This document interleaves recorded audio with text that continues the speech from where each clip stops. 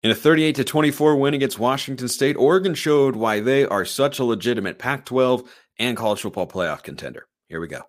You are Locked On Ducks, your daily podcast on the Oregon Ducks, part of the Locked On Podcast Network, your team every day.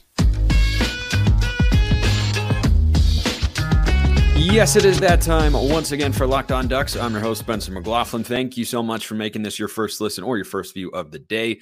Part of the Locked On Podcast Network, your team every day, and your number one source to stay up to date with the Ducks. So if you haven't already, like, comment, subscribe, rate, review, please, and thank you wherever you listen to or watch this show, which today is brought to you by Prize Picks, the largest independently owned daily fantasy sports platform in North America. Go to prizepicks.com/lockedoncollege. Use code LOCKEDONCollege for a first deposit match up to $100. Oregon, for the second time in 3 weeks, will be on College game day on the road. That's pretty awesome. It's going to be an awesome crowd. Again, Oregon has opened as a 5-point favorite, depending on where you look, at Utah. Not going to be an easy football game, which we'll talk about all throughout the week. But I want to talk about where Oregon is sitting right now on this Monday morning, or maybe you're listening to or watching this on Tuesday or Monday afternoon. I don't care. I appreciate you no matter what. So Oregon showed why they were Pac-12 and college football playoff contender on Saturday against Washington State. Why do I say that? Not just that Oregon didn't play their best game and won. Oregon didn't play their best game. Played a good game, not a great game. Not an outstanding game, not a fantastic game. They played a good game. And when the game was on the line with about a minute to go, they were up 22 points on a good Washington State team. I know they had a bad week last week. I think the Cougs are about to go on a string of wins, and we're going to look up at the end of the year, and they're going to be probably at least a 7-5 with a chance to win a bowl game team or an 8-win team. They're a good football team. Not a great one, but a good one with a great quarterback when he's on, as he was on Saturday. I mean, Cam Ward made a bunch of big-time throws. I know a lot of Oregon fans might be frustrated with the secondary today and not having Kyrie Jackson, Jalil Florence not playing the entire game. Cam Ward was awesome, but it didn't matter. And Oregon got off to a slow start, and it didn't matter. And Oregon couldn't pressure Cam Ward early in the game, and it did not matter. This is what really good teams look like and why I feel so confident in the Ducks right now. Am I assuming they're going to win the next 5 games? Nope. Do I think it's more likely that they will go 5-0 than 3-2? Absolutely. Is 4-1 the most likely? Depends on where you stand. But if they win this Saturday at Utah, hard to not see how they aren't going to be able to finish the job and go 4-0 down the stretch with Cal, USC, ASU, and Oregon State, a game that is at home, and we know how good Oregon has been at Autzen Stadium. And gosh, that crowd was awesome. The crowd was so fantastically awesome on Saturday. Great showcase for the program. But Oregon brought what I described over at 750 of the game is about their B- game, which, by the way, above average. Above average. C is average. C- below average. D+ not good. C+ barely above average. This is a B- game for Oregon. And they play a good team with a red-hot quarterback who got a weapon back offensively, and Oregon was up 22 points with a minute to go in the game. Did not allow a touchdown from early second quarter until late in the fourth quarter in garbage time. That's what a B- game looked like. And I think that the key to Oregon being able to do that is their balance. And I've heard pundits prescribe this notion to Oregon before, or the label, I guess is the better way to put it, that they're the most balanced team in the Pac-12. I agree. Washington, for instance, is a very good football team. We are well aware of that. On Saturday night, they played a team worse than Washington State. They did not have their best game. They literally could have lost. It doesn't mean that if we play them again, I think Oregon is winning by a bunch. I don't. But I think that Oregon's balance was on display, that they don't have one way to win. Washington is Mariano Rivera, the greatest closer in the history of baseball. To some. I'll put myself in that camp. There are a lot of great ones. Mariano Rivera, for his entire career, threw one pitch. You knew that pitch was coming. Every time. It was a cutter. It was low to mid-90s. It was a cutter. He was throwing it all the time. You knew it was coming. Every now and then someone got a hit off it. Didn't matter. Guy's still the best to ever do it with the one pitch. Washington has the one pitch, and that's its passing offense, which it's coming. And guess what we saw last week is really hard to stop. Oregon is closer to a starting pitcher. There's an arsenal. There's a hard fastball. That's the passing attack. Well, probably the rushing attack, frankly. There's a wipeout slider, but there's also a changeup, and there's a sinker in there. Oregon is able to win a game in more than one fashion, and that's why I feel really confident about them right now. That's why they're a Pac-12 contender, right? Like the offense gets off to a sluggish start, but the defense isn't out there, allowing a bunch of points. Sure, they allowed a bunch of yards. They didn't allow a bunch of points. The offense only had 17 in the first half, but guess what? Oregon wasn't losing at the break. Wasn't like USC's defense, letting everybody run wild on them or anything like that. USC, again, one-trick pony. Caleb Williams plays great. They win. He doesn't. They lose. Last couple of weeks, he hasn't been great. They've lost back-to-back weeks. Oregon isn't like that. They have a steady presence in Bo Nix, who is just awesome week after week. I mean, I'll talk about him more later in the show with regards to his Heisman candidacy. But, I mean, every single week, that guy is the same quarterback. Efficient, effective, couple deep shots, making plays, for the most part, making the right reads. Nobody's perfect. He's just playing really good football at a high level week in and week out. But do we need Bo Nix to go for 300 or more or 350 or more in order to have an explosive offense? No, right? Michael Penix goes for under 250 against Arizona State, has an off day. Arizona State made a really good defensive coordinator hire in Brian Ward, who was on Jake Dickert's staff at Washington State last year. Stifles the Huskies' passing attack, and guess what? They don't have a counter, right? So if you're able to hit Mariano Rivera's cutter, good for you. You're probably going to have a good game. Everybody knows the cutter's coming, still isn't able to figure it out, but it's just the cutter. And Oregon just isn't like that. They're balanced with the run game and the pass game, the way they can play defense, the way they can, come up situationally this year. Gosh, they've been so much better, which is something I'm going to talk about a little bit later as well. But that's why Oregon, even after the loss to Washington, a lot of fans didn't lose hope, and a lot of national pundits didn't lose hope or lose belief, whatever you want to call it, in this Oregon team to get to the college football playoff. We know by now that's their ceiling. Does every team hit their ceiling every year? No, they don't. But is that the ceiling for Oregon? Yeah, I think it is, because I look at the way they run the football, the way they protect Bo Nix. You've got weapons at a variety of positions. You've got a defense that is playing well. I know Cam Ward made a bunch of big plays, but at the end of the day, you know what matters? Points. You know what they didn't give up a lot of? Points. So I love where this team is at, and this is going to be a stiff challenge against Utah. Make no mistake about it. I know that Bryson Barnes is a reason to feel confident because he is not Cam Rising. And last year, Oregon, with a one-legged Bo Nix, was able to beat Utah, and their defense, Oregon's defense, played exceptionally well. Their best game of 2022, it was the crown jewel of Oregon's defenses in the 2022 season, was that Utah game. My guy JT Wistersill at Locked On Utes, who I'll have on Friday's show to go into the matchup and everything, he said it was the worst game Cam Rising has played as Utah's quarterback because Oregon's defense played really well. They had pressure. They forced turnovers. They got off the field. And that's what they've been doing. That's what they've been doing. Not forcing as many turnovers. Had an interception of Michael Penix. None of Cameron Ward. But the Cougars in this game were 5 of 18 on 3rd and 4th down. 4 of 14 on 3rd. Big time progress there. Big time progress. So I think that Oregon playing their B- game and still winning comfortably by the time the game came to a close is indicative of how good this team is capable of being. And I think that their balance is a big reason, which I want to touch on more after I touch on Athletic Brewing, of course, because they're changing the game when it comes to non-alcoholic beers. Bucky Irving had our Athletic Brewing game changer of the week. That run he had where he juked a defender out of his shoes, gosh, that was good. I'd go to the swing pass, though. The swing pass, and look, some people might even say that Patrick Herbert had the game-changing moment of the week. That highlight is still flying around Twitter.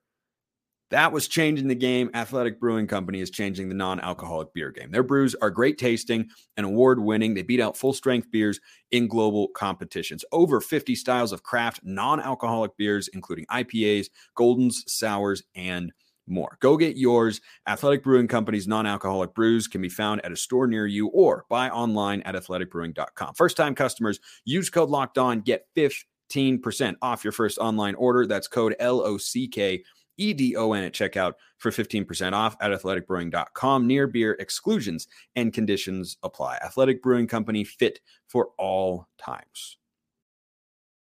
March Madness is right around the corner. If you want to win your office pool, you need to stay caught up with all the college basketball action with the Locked On College Basketball Podcast. Every Monday, Andy Patton and Isaac Shade recap the biggest stories in college basketball, keep you up to date on the NCAA tournament bubble, and get you ready for the upcoming week of games.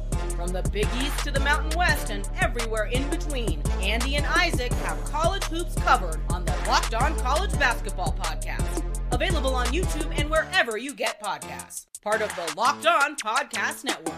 Your team every day.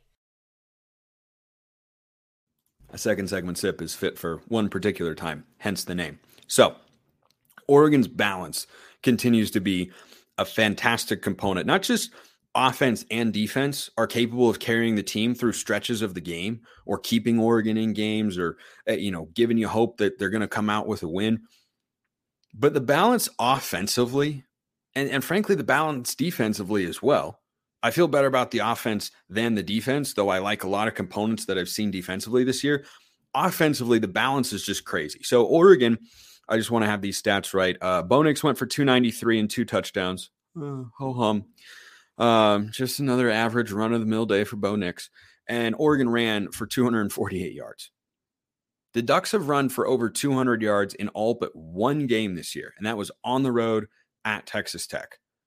And going into the Washington game, I said, the one thing I want to see from this offense is, can we really run the football at that level? Yeah, the answer is yes. Over 200 yards in 5 consecutive games. And it's not like we're, forcing the run game, Mario Cristobal offense style to, 3-4 yards in a cloud of dust. It's not like that. This is an explosive, dynamic running game that has RPO principles that I really like. Someone had sent me a message recently and said, Bo Nix isn't running as much. I don't like that. I do like that because that means that Bo Nix has a lower chance of getting hurt, lest we forget that's what derailed Oregon season in 2022 was Bo Nix getting hurt on what was really an unfortunate and predictable play call. But Will Stein and his RPO attack are using Bo Nix's mobility because he gets out into the flat to dump it off to a tight end or a wide receiver without putting him in harm's way. I know that fans at times throughout the course of several games this year have gotten frustrated with Will Stein's play calling. The numbers are pretty undeniable. Back-to-back weeks, over 540 yards of offense. That's pretty darn good. Nothing's ever going to be perfect. I think that's the expectation that fans get frustrated with is, it has been perfect. Well, look at this. We are dealing with this Oregon offense right now with first world problems. First world problems. You know what real world offensive coordinator problems look like? Iowa. They had a clause in their offensive coordinator's contract once upon a time that said they need to average 25 points per game or he won't be retained as the OC. Okay, that is a real world offensive coordinator problem. A real world talent recruiting problem. Oregon has a first world problem. And that is, hey, there were a couple moments where I didn't love an individual play call. What was the final score of the game? 38-24. Oh, and we missed a field goal, by the way. Oh, wait, how much offense was it? Over 540 yards. This is one of the 5 to 10 best offenses in the country. And it is because they are so balanced and so versatile. And Troy Franklin's a number 1 receiver, but rarely do I ever feel like Bo Nix is forcing the ball to him. He's always an option, but he's never the only option. It's not 2018 Oregon where it's 3rd and 7. We're either completing a pass to Dylan Mitchell or we're bringing on the punt team. Those were the only options. That's not the case here. There's more than one way for this Oregon offense to operate, and I think they've been so good at keeping defenses on their heels. Doesn't mean every single play call I think is great. Doesn't mean every single play call is great or ends up being great. It does mean that holistically, You can't complain about the offense here. You just can't, because it's so darn good.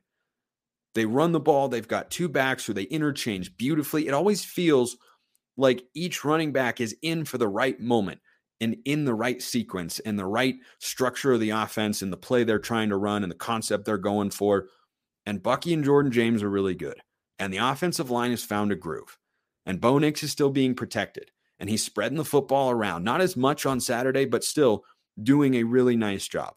Executing the offense at a high level. Getting into the right plays. Making good reads. Not turning the football over. It's all been really good. So the balance is just a tremendous aspect of this team. And the other thing I mentioned earlier, the adjustments. What were we all frustrated with last year in the Oregon State and Washington collapses? No adjustments defensively. Hey, Washington isn't running the football. Why can't we stop them? Well, they are tough to stop, but why are guys running so open? Guess what? That improved game over game from 22 to 23 for the Ducks defense against Washington. But the adjustments in the second half have been outstanding. In the Husky game, for instance, until that final drive, if Oregon converts that 4th and 3, Penix ends the game with 257 yards passing, less than 60% completion, and 2 touchdowns. Oregon had only allowed 7 points in the second half. They had a goal line stand. And you look at the adjustments in this game against Washington State. For all intents and purposes, did not allow a touchdown in the second half. They've been an excellent second half defense this year. I have seen the adjustments. I have seen the growth from one half to the next. And I think that statistically, the defensive progress has been palpable, and that in each particular game, you have seen a well-executed game plan, and you have seen adjustments as well that have helped keep Oregon in games and help them ultimately win them, right? Washington State was moving the football in the first half, had 13 points. They were going up and down the field. How many did they have in the second half? Take away the touchdown with, when the game is already in hand. How many points did Washington State score between the kickoff of the third quarter and 1 minute to go in the fourth? How many? For those listening on podcast, I'm putting up a 3. Carmelo Anthony style 3 to the dome. That's it. They got a field goal. That was it. That's been the case for Oregon's second halves defensively this season. So I like that about it. And we saw them against Washington State. Yes, we did see them against Washington as well. And I think throughout the course of the year, the staff has earned our trust on both sides, because the offense, sure, they had a sluggish start in the first half against Stanford, and then they turned it on. Every other game, it hasn't always been perfect. It's not going to be perfect.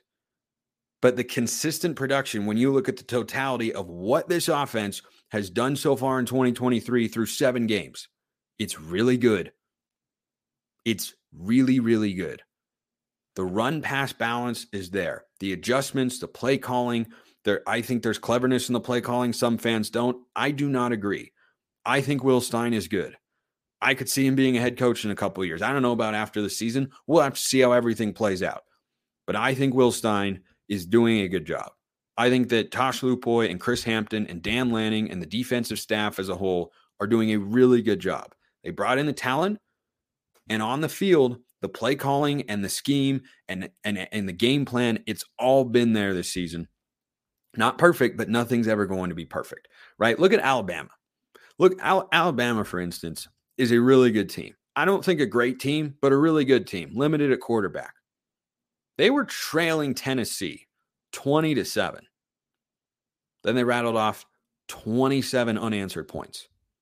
Oregon hasn't even been in that sort of predicament this year, where they've trailed by 2 scores. I'm trying to think, other than the Washington game, in which Oregon, by the way, came back and ultimately took the lead because the defense made adjustments, got some stops. The offense made adjustments, went down and moved the ball down the field and scored a couple times.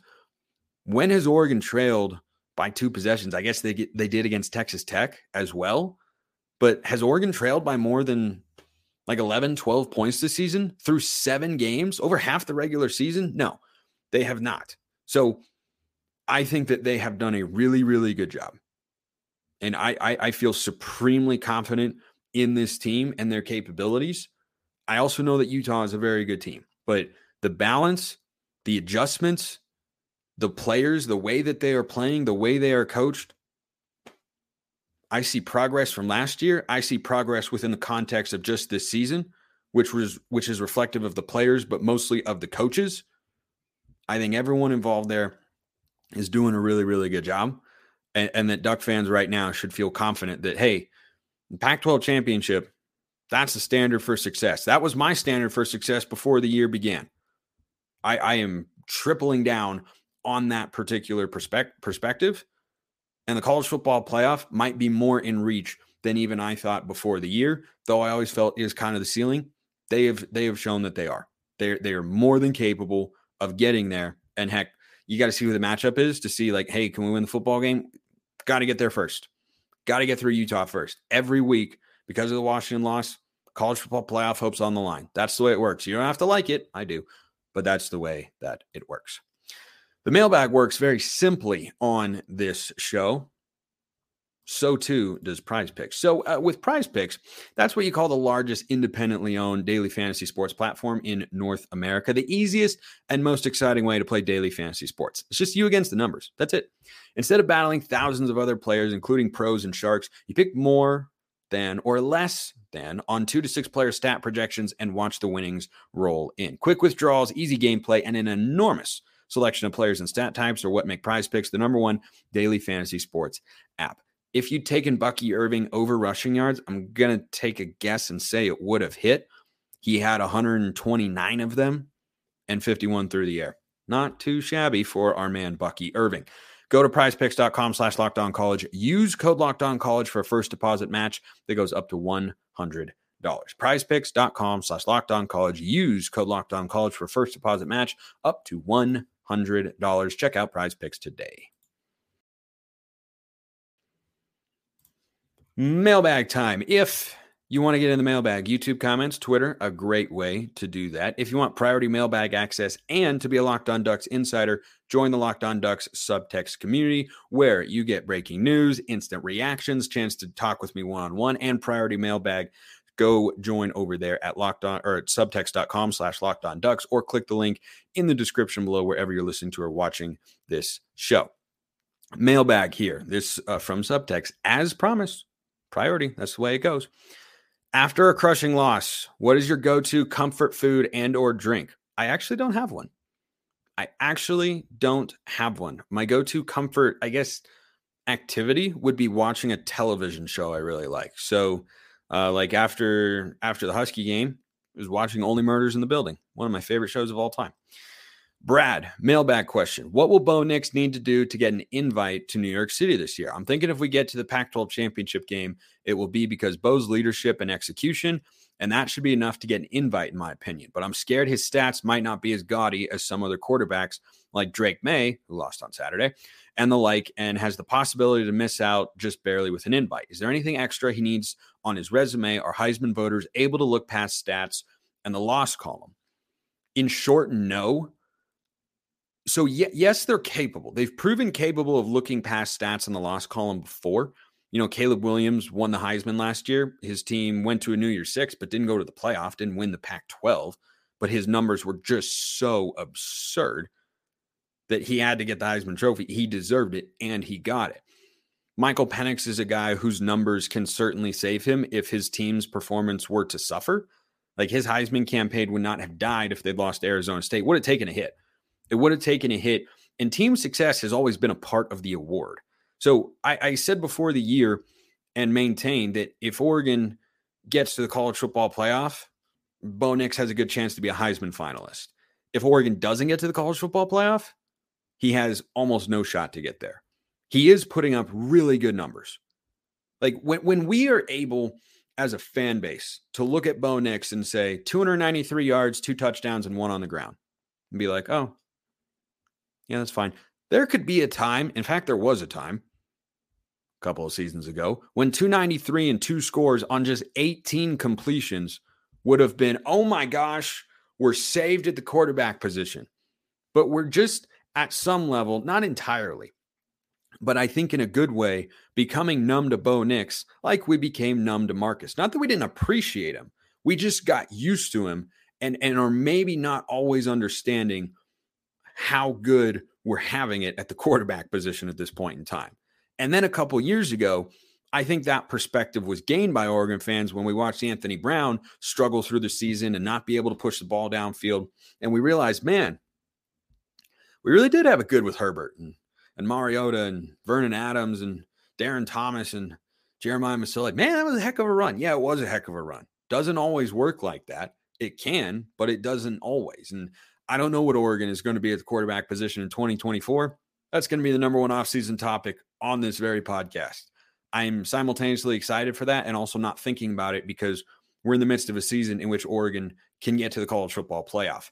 So I think statistically, the offense, because of the balance that I talked about extensively on today's show, does not allow for Bo Nix to have such a great statistical season that he could get to New York City if he doesn't have the team success to back him up. There's always been a West Coast bias when it comes to, Heisman voting. I mean, Penix flew way under the radar last year. Christian McCaffrey was robbed of a Heisman Trophy in 2015. Like those biases are still present, and team success matters a great deal.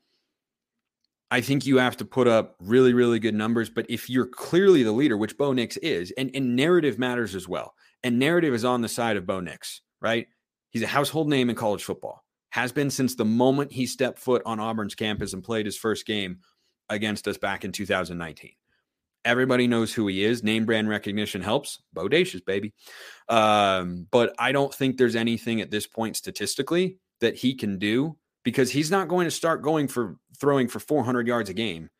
That wouldn't be in our best interests. And I don't think that it should be a principal focus or worry for Duck fans.